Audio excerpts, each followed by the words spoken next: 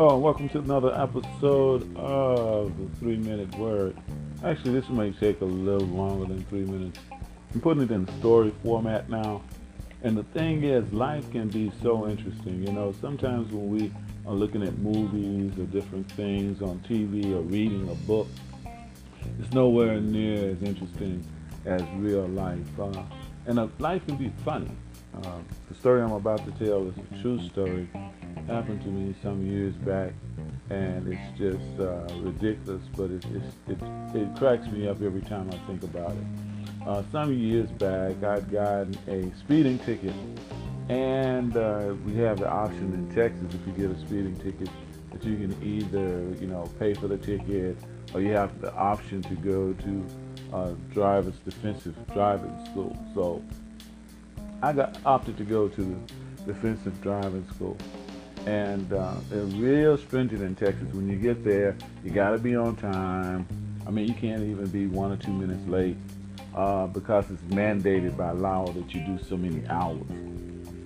Long story short, when I arrived at the defensive driving course, and because I knew I was going to be there all day, I had my wife drop me off and gave her a specific time to come back and pick me up after the course was over. But when I got there, I was late. I couldn't have been any more than about maybe 15, 20 minutes late. Didn't matter. I was late. So when I got to the door, the defensive driver instructor was looking at me through this glass door. And I asked him to let me in, and he said no. And he went through this meticulous explanation as to why I could not come in, because the law said that I had to do every minute of my time. I didn't know it was time at that time, but it is. The way the state of Texas was that you're paying a penalty through your getting the defensive course. So it's like you're serving a sentence. You got to be there all day. Part of it I know is to inconvenience people and just to make them feel bad, and it's a punitive measure under the guise that it's doing you a favor because you're supposed to be more educated about the laws of the state after you come out of this defensive driver's course, which could possibly save your life, right? And everyone who's ever been to one of those courses knows that it's no more than a driver's ed course dressed up to look like a defensive driving course. Long story short, I had a dilemma. So I tried to call my wife, and she wasn't answering the phone. I couldn't get in touch with her. So I couldn't get her to circle back to come pick me up. I ended up walking about 3 blocks and going to the nearest bus stop in order to catch the bus home. And this was a long time before Uber, before Lyft, before we had all the various ride shares, so I didn't have that option. Taxis was out of the question because they were way too high. But I ended up catching the bus. And this is a habit of mine from way back when I was younger. I always go to the back of the bus and sit at the long bench at the very back of the bus. That's where myself and all my friends would sit back when I was in high school. So I always do that. Even if the bus is not full and there's seats up front, I go to the back.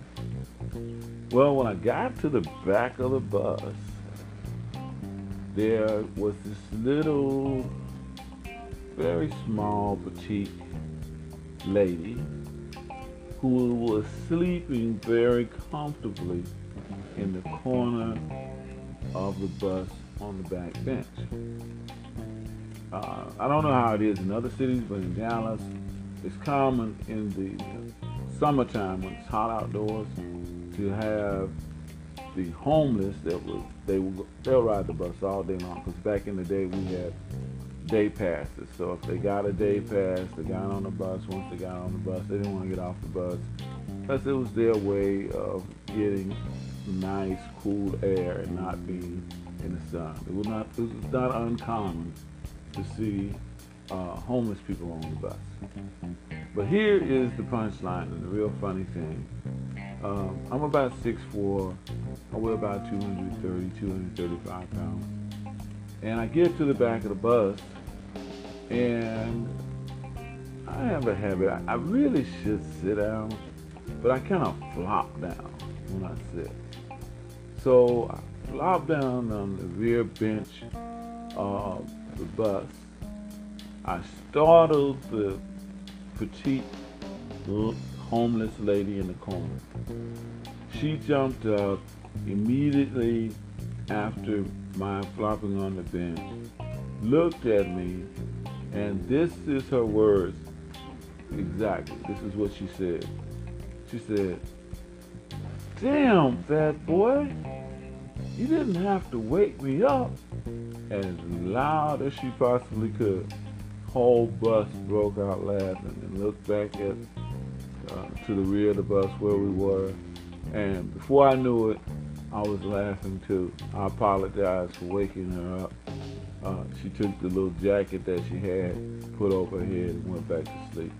So that's one of the real life experiences that I thought to be really, really funny. Sometimes in my head now, I think to myself when I look in the mirror and I'm thinking I'm gaining a little bit too much weight. The whole thing, damn fat boy. I started to say white boy. I don't know why I started to say white boy. Definitely not a white guy. But anyway, damn fat boy, you didn't have to wake me up.